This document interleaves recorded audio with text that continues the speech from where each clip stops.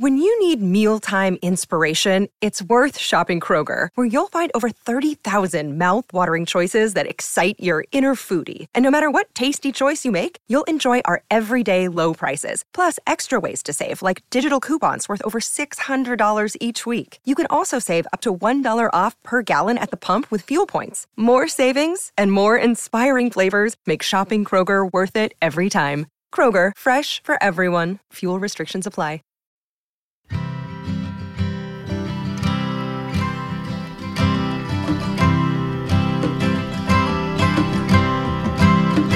I'm Ethan Warren. And this is The Great Henson Caper.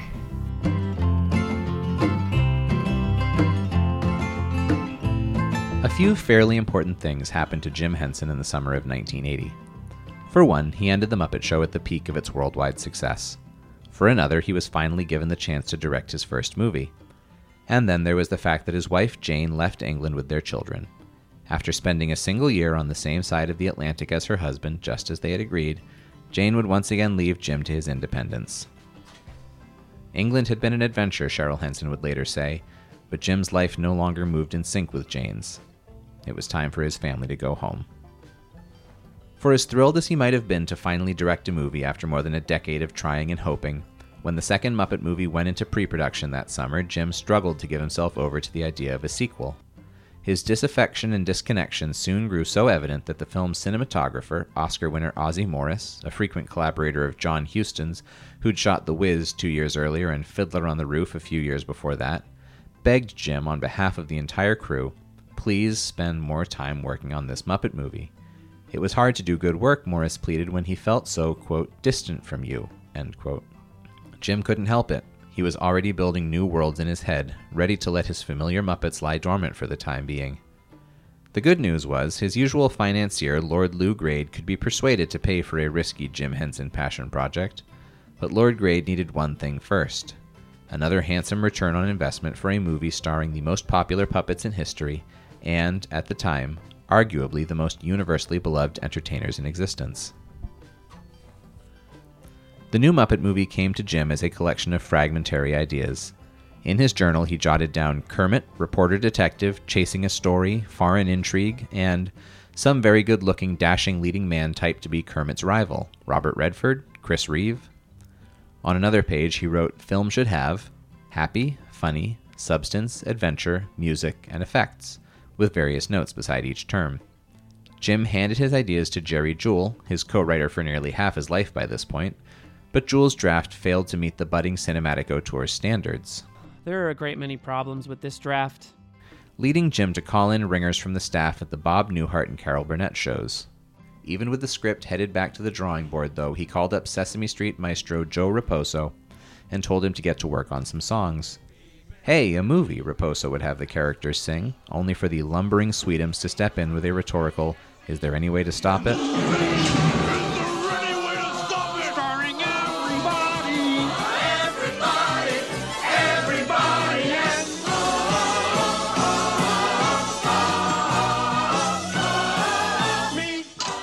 By early 1981, there was finally a solid draft, but the film remained untitled. Jim held a naming contest among the staff at Henson Associates, but it was 19-year-old Lisa Henson who would win bragging rights. She submitted The Great Muppet Capade, but beside that title she had jotted down a stray word, followed by a question mark. Caper? At long last, The Great Muppet Caper was ready to roll.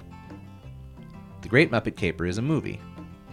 This is established in that opening number, which also informs the audience that in this one, Kermit and Fozzie will be playing the role of investigative journalists, with Gonzo as their intrepid photographer, roles the trio slip into as they ship off to London in search of answers concerning a recent jewel theft.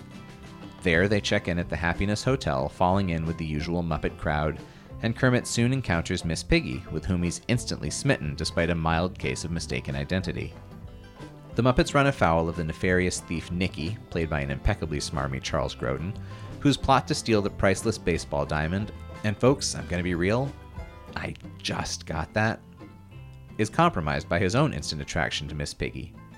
After all the things promised in the opening number, spectacle, fantasy, daring do, and stuff like you would never see, the baseball diamond is saved, Nicky is apprehended, and the Muppets are parachuting home through the end credits. Now I ask you, what paper would you buy? I read the one that has Dear Abby.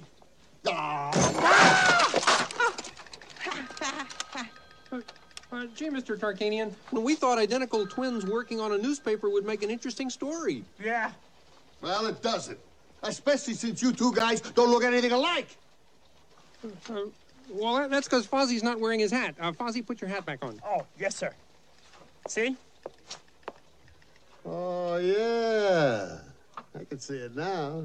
But that's still no excuse for blowing the story. Oh, we'll do better next time. Next time? Next time? What makes you think there's going to be a next time? Well, if there isn't, it's going to be a real short movie. Look, the only reason I hired you two jerks was because your old man was a friend of mine. Dad spoke well of you, too. Yeah, well, I'm as sentimental as the next guy. That's why I don't want him to hear this. You're fired. Take that thing down off the ceiling. But Mr. Tarkanian... Gonzo! Check. Woo-wee! Won't you listen to reason, sir? I'm not listening to anything, and I'm not giving you your job back. I don't want you to give us anything. We just want to go to England and talk to Lady Holiday, the woman who was robbed, and we'll catch those jewel thieves for you. You see, all you have to do is pay our way to London. Oh, is that all I have to do? What? Well, we could use some new luggage for the trip. Luggage? Now, look, Peter, I got a deadline to meet. Yeah, but how are we going to get to London? I'll tell you what, Fozzie. Since you're such an investigative reporter, you figure it out. I'm Fozzie. Oh, yeah. Yeah, the hat. One of the other things in Great Muppet Caper that I just think is the simplest and most incredible bit of comedy is when Kermit and Fozzie get hired at the newspaper, and you've got that the transition sort of headline on the paper where it's twin brothers hired at newspaper, and the paper boss is like, what? Like you guys don't look alike at all. It's like, oh, it's because Fozzie's not wearing his hat. That he puts the hat on, and they just it's just incredible. I think the joke about Kermit and Fozzie being identical twins, and then that cutaway to their dad being like a green bear with Kermit the Frog eyes. It's one of those jokes that after Jim Henson passed away, one of the things that I could never... I fully respect everyone who loves the Muppet Christmas Carol. I was too sad about Jim Henson being gone to enjoy a Muppet Christmas Carol. And one of the things that I remember that sort of stuck in my head is I remember reading an article at the time that there was a debate that what should Bob Cratchit's kids look like, since Kermit and Miss Piggy are married in that. And there was talk that maybe they should have little green pigs and frogs with snouts, and whether they should all be variations of frog and pig. But instead they were like, no, the little boys will be frogs, the little girls will be pigs. And there was a part of me that thought, I don't know, I think Jim would have gone for the joke of like, and that is the joke in Great Muppet Caper, is like the idea that, yeah, a frog and a pig can be twin brothers. Look at their dad. He looks like both of them. Great Muppet Caper, for me, has maybe my favorite joke in the world, which is when the elaborate opening dance singing number happens, and the baseball diamond is stolen right behind Fozzie and Kermit, and they don't notice it, and the number ends, and it cuts to that shot of them on the newspaper with the editor yelling at them about how every other newspaper has the story, and their headline is "Identical Twins Join the Chronicle Staff," with the very unlike looking Fozzie and Kermit being the identical twins. I love that joke so much. Just the levels of it, the fact that they don't look anything alike, but also the fact that they somehow got this through printing to be the headline story that these two new reporters have joined, the reporter and the photographer. If Jim had struggled to immerse himself fully in the Great Muppet Caper, another Henson family member was having no such trouble. 18-year-old Brian Henson had been tasked by his father with figuring out how to conjure a parade of Muppets on bikes, a deliberate act of self-one-upmanship on Jim's part after wowing audiences with Kermit's bike ride in the Muppet movie. Brian labored tirelessly in the Muppet workshop until he struck upon a solution, one involving radio control, marionettes, and long rods that would lash the bikes together. The resulting effect would be just as accomplished as the original, if a bit familiar. Pretty day, sunny sky, lovely pictures dance in your eye. It all seems so right. It all feels so rare. Summer song, sudden breeze. Watch the wind play tag in the trees. The world is so bright, so perfectly fair. Lovers sing, children dance. For a minute, we've got a chance. Why couldn't we fly? I know we'd get by. We fly, we fly. Sunny sky, pretty day. Just a push and we're on the way. Yes, couldn't we ride side by side?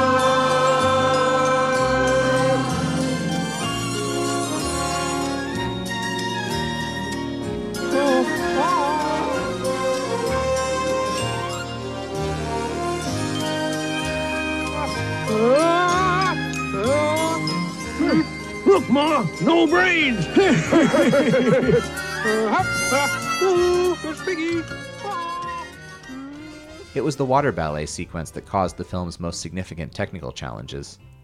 Later, Jim would admit the entire sequence was a personal indulgence based on his love for old Esther Williams films, but that indulgence would take the greatest toll on Frank Oz, who was forced to operate Miss Piggy while submerged in a swimming pool heated to 80 degrees for the swimmer's comfort.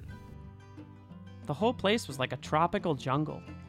Frank was weighed down at the bottom of the pool, sucking air through a mask provided by a scuba diver, until the cameras rolled, at which point he swam, keeping an eye on his underwater monitor, and puppeteered until his oxygen ran out.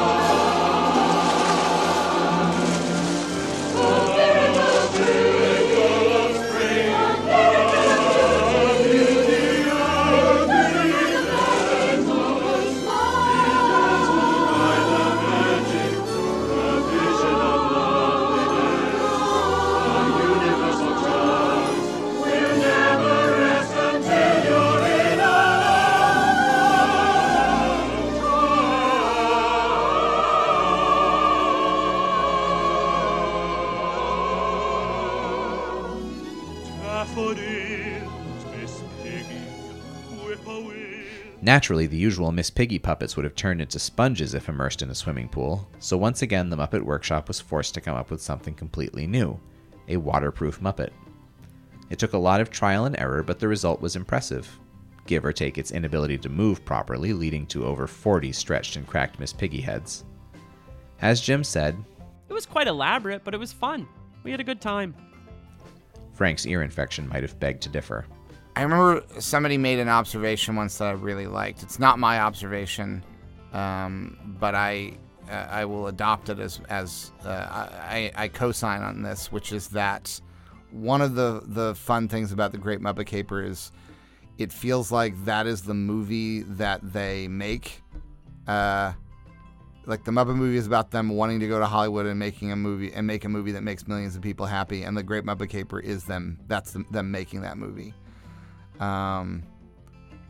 Which I think is a fun way to think of it, because I do tend to think of it's funny because they rebuild sort of the story of the Muppets in all three of those movies, like who they actually are, in a way that sort of makes it that there is no definitive story of like who the Muppets are. None of the Muppets in any of the what I'll refer to as the trilogy, you know, like the Henson Muppet movie trilogy. None of the Muppets in those movies ever worked on The Muppet Show. And it's fun to see The Great Muppet Caper fully fully just put them into a situation where they are characters in a new scenario. Capers swerve away from the heart. A decision has been made to speak in slightly more minor tones, whether that's like the heightened genre elements, the jokes are a little quicker, but a little more like harder to suss out. Yeah, and maybe that it's a Marx Brothers film. It feels it's like the second wave of Marx Brothers films. So like the Night at the Opera stuff, where like it's not pure anarchy. It's anarchy around a center, but there is some element of that really does click for me. And Happiness, Miss Piggy, that sequence is an all-timer. That's the one. But the challenges did not end with the pool sequence. For the film's opening credits, which see Fozzie, Gonzo, and Kermit sail through the sky in a hot air balloon, Jim, Frank, and Dave Goelz were forced to follow the Muppets by helicopter, puppeteering by remote control, all while a cameraman dangled below a second helicopter. Everyone made it out intact, at least every human. Fozzie did suffer a significant burn as the balloon touched down, necessitating the first ever film credit for a Muppet doctor. On the day of the balloon shoot, Jim and company were joined by a crew from CBS News. Asked to account for the appeal of Muppet movies, Jim answered, It's the Muppets meeting the world. They have just kind of an innocence of a person meeting the world for the first time. If Jim and Lord Grade had hoped the Great Muppet Caper's reception might match that of the Muppet movie, one of the most successful and beloved films of the past 10 years, they may have been slightly let down by the results both commercially and critically. Lord Grade had nearly doubled his Muppet movie investment for a budget of $14 million, about $52 million today, and though he made back twice that, it was still less than half as much as the Muppet movie had grossed. Cost twice as much as the last one, made back half as much. Jim Henson was no mathematician, but those were probably not the results he had been hoping for. Great Muppet Caper is my favorite. I think a lot of people who write love the Muppet Caper. That's the one I think I watched the most when I was little. It is exactly my age, came out in 81. I think Charles Grodin is hilarious, but what I love so much is you can kind of see actors sinking and swimming opposite the Muppets. And so it's really cool to see which actors get into it and treat the Muppets like another actor, like an official scene partner, and nobody commits harder than Charles Grodin when he looks at Miss Piggy with like lust. I mean, you actually like see him fall in love with this puppet who's attached to Frank Oz, who's hiding, and it's just hilarious. So I love Charles Grodin in it. I think the running gag where we're supposed to think Fozzie and Kermit are brothers if Fozzie's wearing the hat is really, really funny, that they're twins. And I also love seeing Peter Falk in the movie just show up out of nowhere, which is so good. Yeah. What I love about Muppet Caper is I love when the Muppets are acting that they're not themselves, and that's one of the kind of the fun things about the Great Muppet Capers. They're all playing characters in there. There's a really beautiful moment as well with Jerry Nelson and his daughter in there, when Jerry's walking with his daughter and she points to Kermit on the park bench and says, "Look, Daddy, a bear," and he says, "No, that's a frog. Bears wear hats." That was Jerry Nelson and his real life daughter Christine, who died shortly thereafter that. So it's a really sweet moment in there. People.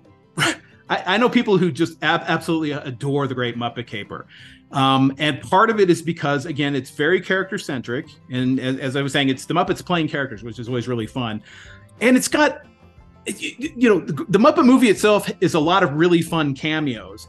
In the Great Muppet Caper, you take that almost one better in that you actually give the human movie stars a key role in the movie themselves. So, Charles Grodin is one of the main characters, and Diana Rigg is one of the main characters. Like, they're playing right alongside the Muppets.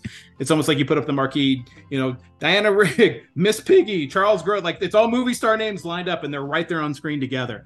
And Charles Grodin, is just fantastic in that movie. A lot of fun. And Muppet Caper is it's a lot of fun. And it's also kind of comes out of that era where you had, the Agatha Christie movies that were being made with those all-star casts. You had a lot of movies that had all-star casts in it. That's just another one of those films at the era that has the all-star cast in it. It just happens to be that half the cast is Muppets.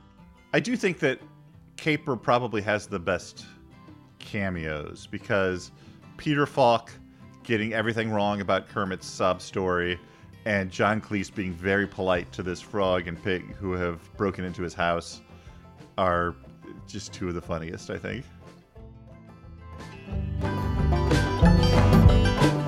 We'll be right back after this quick break. The Great Muppet Caper, I think, is a perfect follow-up for the Muppet movie because it keeps them in the business of subverting genres. Some of the moments in the Muppet movie that get the biggest laughs from undergraduates today who are seeing it for the first time are those moments when they step into something very conventional, like the imagery that plays out during Miss Piggy's song, where we see all this sort of romance novel stuff and film noir stuff, and they're sort of playing with those conventions. The Great Muppet Caper does that so well with the heist movie and with the idea of the crook falling in love with the beauty, the femme fatale. Great Muppet Caper was a weird one for me as a kid because I think it has the highest percentage of stuff that will seem boring to you as a child, but then when you get to be an adult, you find very funny. And a lot of that centers around Charles Grodin, who I think his whole affect would be baffling to a small kid. Or at least they would just sort of accept it as like, this is the boring human stuff that we have to get through, and then we'll move on. But as an adult, to see him lusting after Miss Piggy is so funny to me. Hello. Miss Piggy? Right. Of course. Have dinner with me tonight.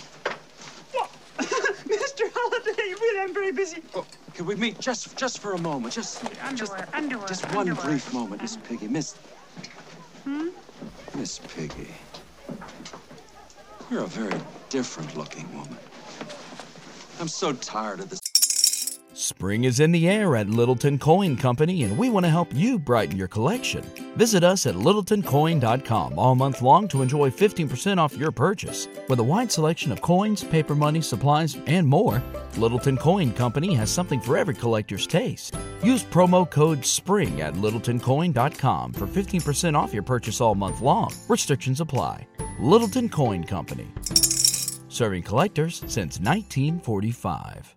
As humans, we're naturally driven by the search for better. But when it comes to hiring, the best way to search for a candidate isn't to search at all. Don't search, match with Indeed. When I was looking to hire someone, it was so slow and overwhelming. I wish I had used Indeed. If you need to hire, you need Indeed. Indeed is your matching and hiring platform with over 350 million global monthly visitors, according to Indeed data, and a matching engine that helps you find quality candidates fast. Ditch the busy work. Use Indeed for scheduling, screening, and messaging so you can connect with candidates faster. And Indeed doesn't just help you hire faster. 93% of employers agree Indeed delivers the highest quality matches compared to other job sites, according to a recent Indeed survey. And listeners of this show will get a $75 sponsored job credit to get your jobs more visibility at Indeed.com/podcast. That's Indeed.com/podcast. Terms and conditions apply. When you need mealtime inspiration, it's worth shopping Kroger, where you'll find over 30,000 mouth-watering choices that excite your inner foodie. And no matter what tasty choice you make, you'll enjoy our everyday low prices, plus extra ways to save, like digital coupons worth over $600 each week. You can also save up to $1 off per gallon at the pump with fuel points. More savings and more inspiring flavors make shopping Kroger worth it every time. Kroger, fresh for everyone. Fuel restrictions apply. Same type, those tall, thin creatures with the long legs, the aquiline noses, the teeth like pearls, soft skin. Yeah, well, I can see where that might make you sick to your stomach. Please, now. Please. Piggy. No, please! No, please! Please! Don't put a door between us. Oh, Kermit! I was looking for the men's room. Kermit, I just want you to meet someone. This is Nikki Holiday. I mean, speaking of these sort of, the human beings that interact with Muppets, I feel like Charles Grodin is really like, he deserves the MVP out of all actors to have ever done it. I think the way in which he commits to the bit of being fully head over heels in love with Miss Piggy is unreal. I mean, it's just incredible. And I'm a big defender of Elaine May's Ishtar, and I feel like in that film, Dustin Hoffman and Warren Beatty are basically playing Muppets, and Grodin is the one human in that film, and it feels exactly the same, like the same kind of energy across Ishtar and Muppet Caper, where he's just fully on board, you know? He's giving the most committed performance in the most absurd of circumstances. Charles Grodin, of course, you know, one of his two Muppet essentially feature films, if you count his Muppets Go to Walt Disney World, which I absolutely do count as almost like the forgotten Muppet movie. The last Jim Henson Muppet movie being the made-for-TV one where they go to Disney World. Charles Grodin commits so hard to just being in a regular movie. I mean, that's the best thing about humans in the Muppet world, is how many of them just fully engage in, it's a movie where I'm going to give the same performance that I would give if I was in an Elaine May film as I am, you know, falling in love with this pig. So I've been told a lot of people are talking about Charles Grodin, and I would hate to let The Great Muppet Caper go by without talking about how funny Diana Rigg is in it. And you know she can do funny stuff already. She was on The Avengers. The Avengers was kind of a tongue-in-cheek show a lot of the time. And in Diana Rigg's performance in it, she is so buying into the reality of all of these characters while also playing a sort of cartoonish version of a kind of high-fashion, high-society person, but never going so far with it that you don't believe she's a person. And it's something that the best Muppet productions in general, but especially the movies have, is this agreement on the part of the Muppet performers and on the part of the non-Muppet human no puppet performers of the exact right level and balance of joke and the exact right level and balance of either tongue-in-cheekness or reality. And in some of the later movies, I feel like they have tipped that balance too much in one way or the other, and it hasn't been quite as successful. But in those early ones, there's just this great consistency of performance tone that you get throughout it, where the actors are taking it just seriously enough, but not too seriously, and the Muppets are being just serious and just funny enough without being too serious or too goofy either way. And it's I'm always amazed by it every time I see it, because you know that they are acting opposite felt puppets that are being operated by people who are below them on a lowered platform, or they're on a raised platform. And it's an amazing kind of high wire act of making you believe that these real actors and these puppet actors are living things that exist in the same space. And I remember I worked for 2 seasons with Jonah Ray on the Netflix version of Mystery Science Theater 3000, and often the scenes that Jonah was shooting in front of the camera were just him talking to 2 puppets or 3 puppets with no other human beings. And I remember how exhausted he felt after takes, because he had to create so much energy and he had to put forward so much believability, because he was the only human being, he's the only character who could really move their face particularly on stage in front of the camera. And I just have to imagine Charles Grodin and Diana Rigg and all the human actors, and Peter Falk in that one scene, all of them having to bring so much energy in order to maintain that reality and to reflect energy onto the Muppets. That Peter Falk scene is so funny. It's so amazing, and it's such a... Look, Dad, there's a bear. No, Christine, that's a frog. Bears wear hats.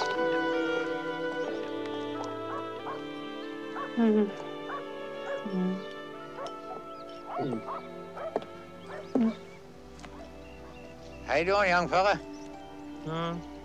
Okay, I guess. Penny for your thoughts. Well, it's a long story. But a familiar one, I bet. Older than the hills.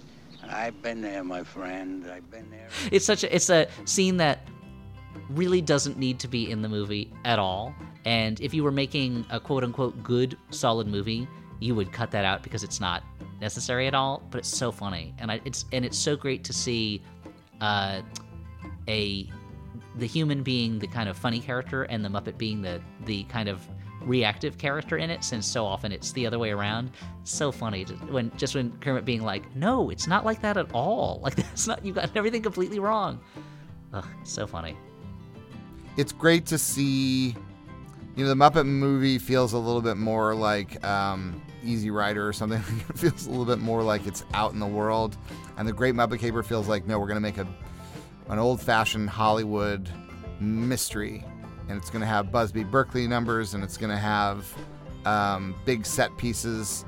And it's fun to see them do that. I'm glad they didn't just repeat the formula that worked in the Muppet movie. They did something new.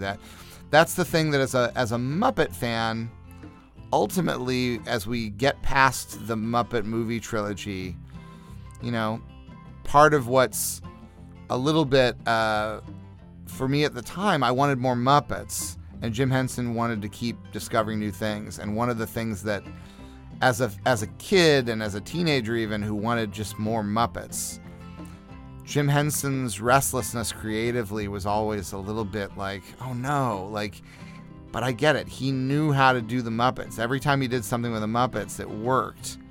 And he moved on. So, we get our trilogy of Muppet movies, and then that's sort of like, that's all we get from Henson. There's not a fourth Muppet movie with Jim's voice involved, with his fingerprints on it in that way.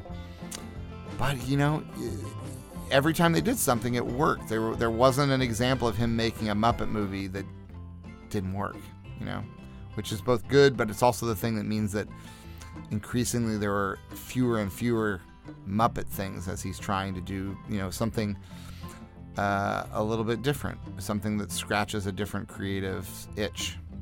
Charles Grodin is perfect in The Great Muppet Caper because he fully commits to it, and he connects with the Muppets as if they're any human actors from any of the other films he's been in. He just had just the right dry humor for that.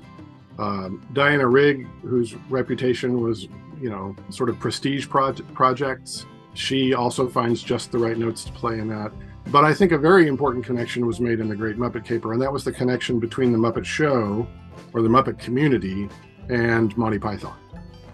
There's something so right about John Cleese showing up in the middle of that movie. And it's actually, I wish those worlds had collided a little bit more. I mean, his episode of The Muppet Show is a classic one as well. But again, that sense of near anarchy at times, that sense that we're going to respect the rules enough that the ship holds together and can sail, but we are going to throw a party on that ship that threatens to capsize it. And Monty Python was always that way. I think the Muppets were very much informed by Monty Python. And so it's great to see him at the heart of that film. Critics weren't much more encouraging. Though Vincent Canby used the term revelation and declared, quote, all hail Kermit and Miss Piggy, end quote, most begged to differ. Roger Ebert awarded the film just 2 stars after heaping praise on the Muppet movie. The Muppets, quote, behave like clones of other popular kiddie superstars, like the basic cartoon heroes they once seemed destined to replace, end quote. The film, he concluded, was, quote, too nice, too routine, too predictable, and too safe, end quote. The Boston Globe's review did not mince words. Though Oz sparkled as Miss Piggy, without the character, quote, The Great Muppet Caper would be a real dog, end quote. The Great Muppet Caper is a movie that I enjoy a lot.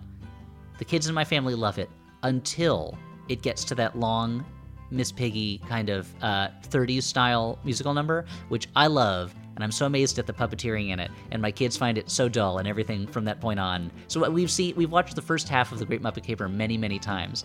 But The Great Muppet Caper, like the Muppet movie, does that same amazing job of creating a fake reality and getting you to buy into that fake reality. That literally the whole opening number is about, we're in a movie, this isn't real, but isn't that exciting that we're in this movie, and we're gonna act like it's real. And when they're talking about how all the jokes about Kermit and Fozzie being identical twins, which is hilarious, which is objectively hilarious. The Great Muppet Caper, compared to the Muppet movie, doesn't seem to have the same sense of purpose to it, but there's still such a joy and enthusiasm in it, and just seeing the Muppets interacting with the real world, and how in the Muppet movie, so much of it is rural, they're going down country roads, things like that. So it doesn't feel that difficult. But seeing them interact with a city is very exciting to me.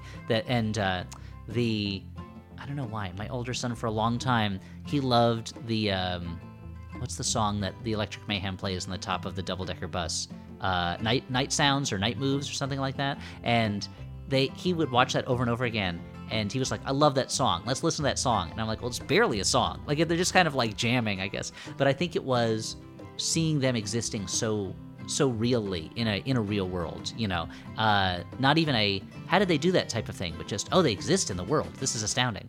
My younger son was taking a bath, and I was singing him Happiness Hotel just last night because it's such a funny song, and it's such a grab bag of a song that there's like funny lyrics. Then they do the kind of like corny jokes in between that, I think your bellboys look like rats. You should see the chambermaids, that kind of stuff. And then this amazing kind of jam in the middle between the members of the Electric Mayhem. And it's very funny how even in a movie set in England, the hotel is still run by kind of like Southern Old West, like this kind of like American country, type of people that there's this deep strain in the Muppets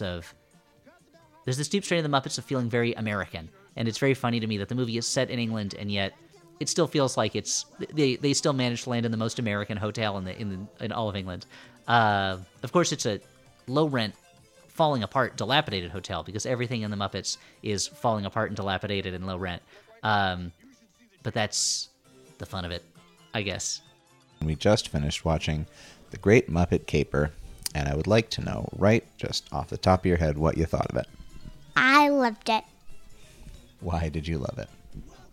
It was silly, and I like the parts where gems were being sealed.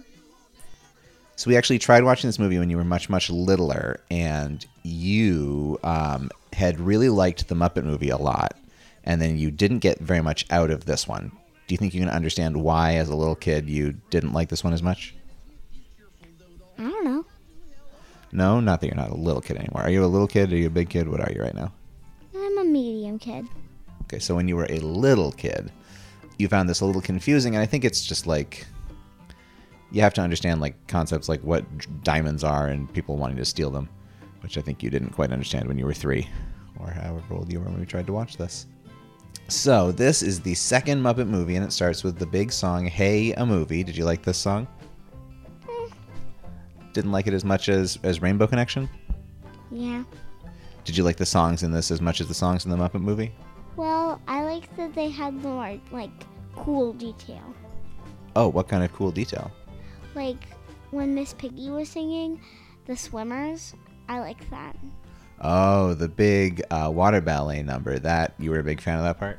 Mm-hmm. Yeah, that's probably the most famous part of this whole movie, I think. Were there other parts in this movie that you really enjoyed? I liked the part where there were, the old woman and the old man, and Miss Piggy was sneaking around in their house.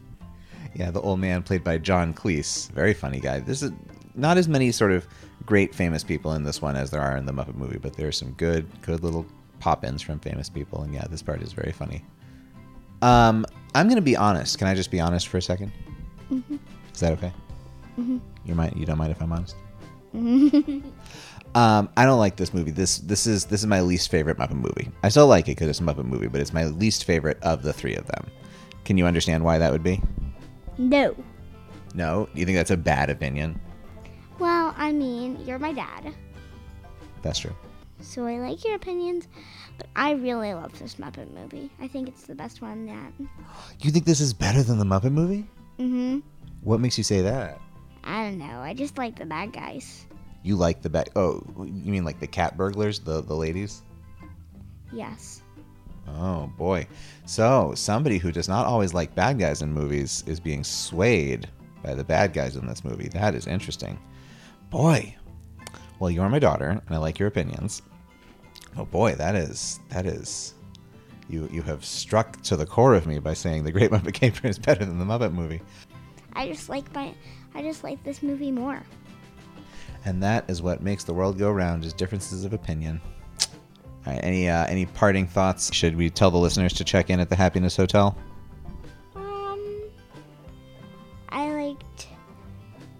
I think that the people there are very silly.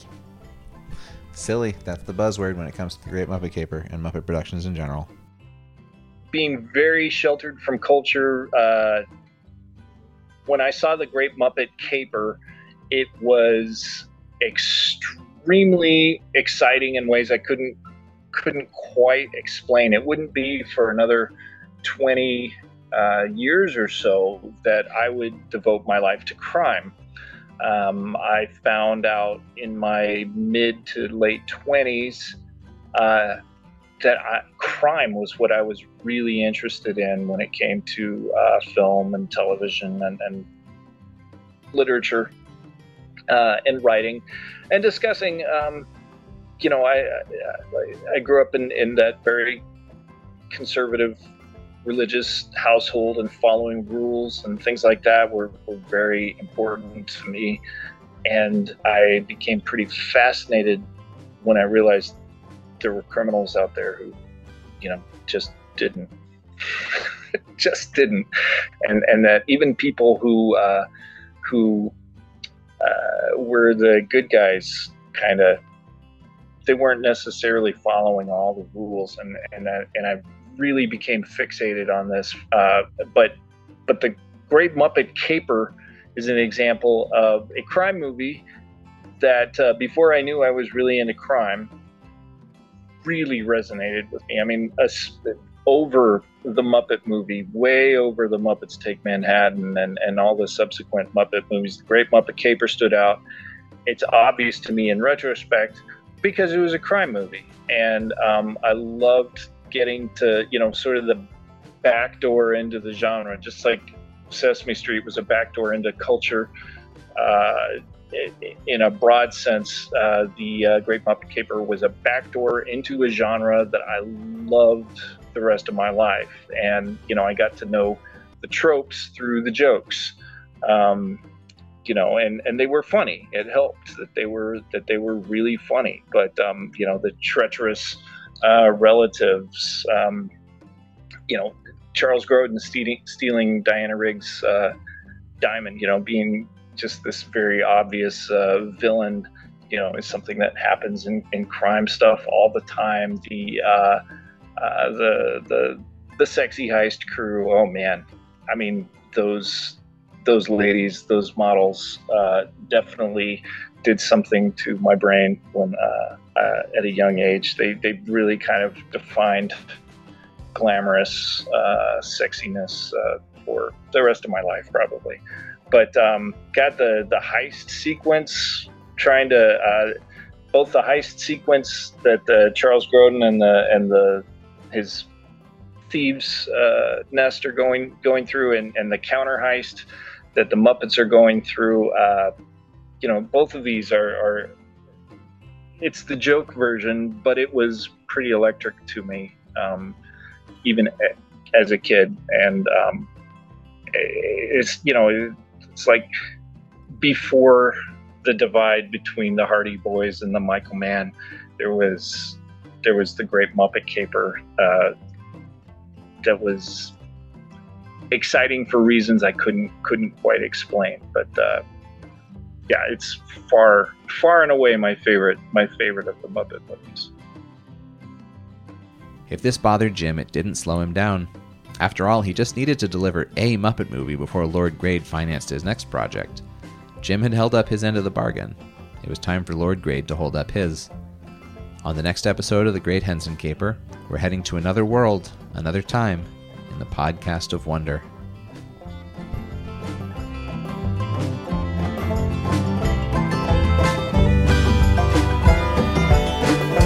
Every morning, every day, every evening, calling me away.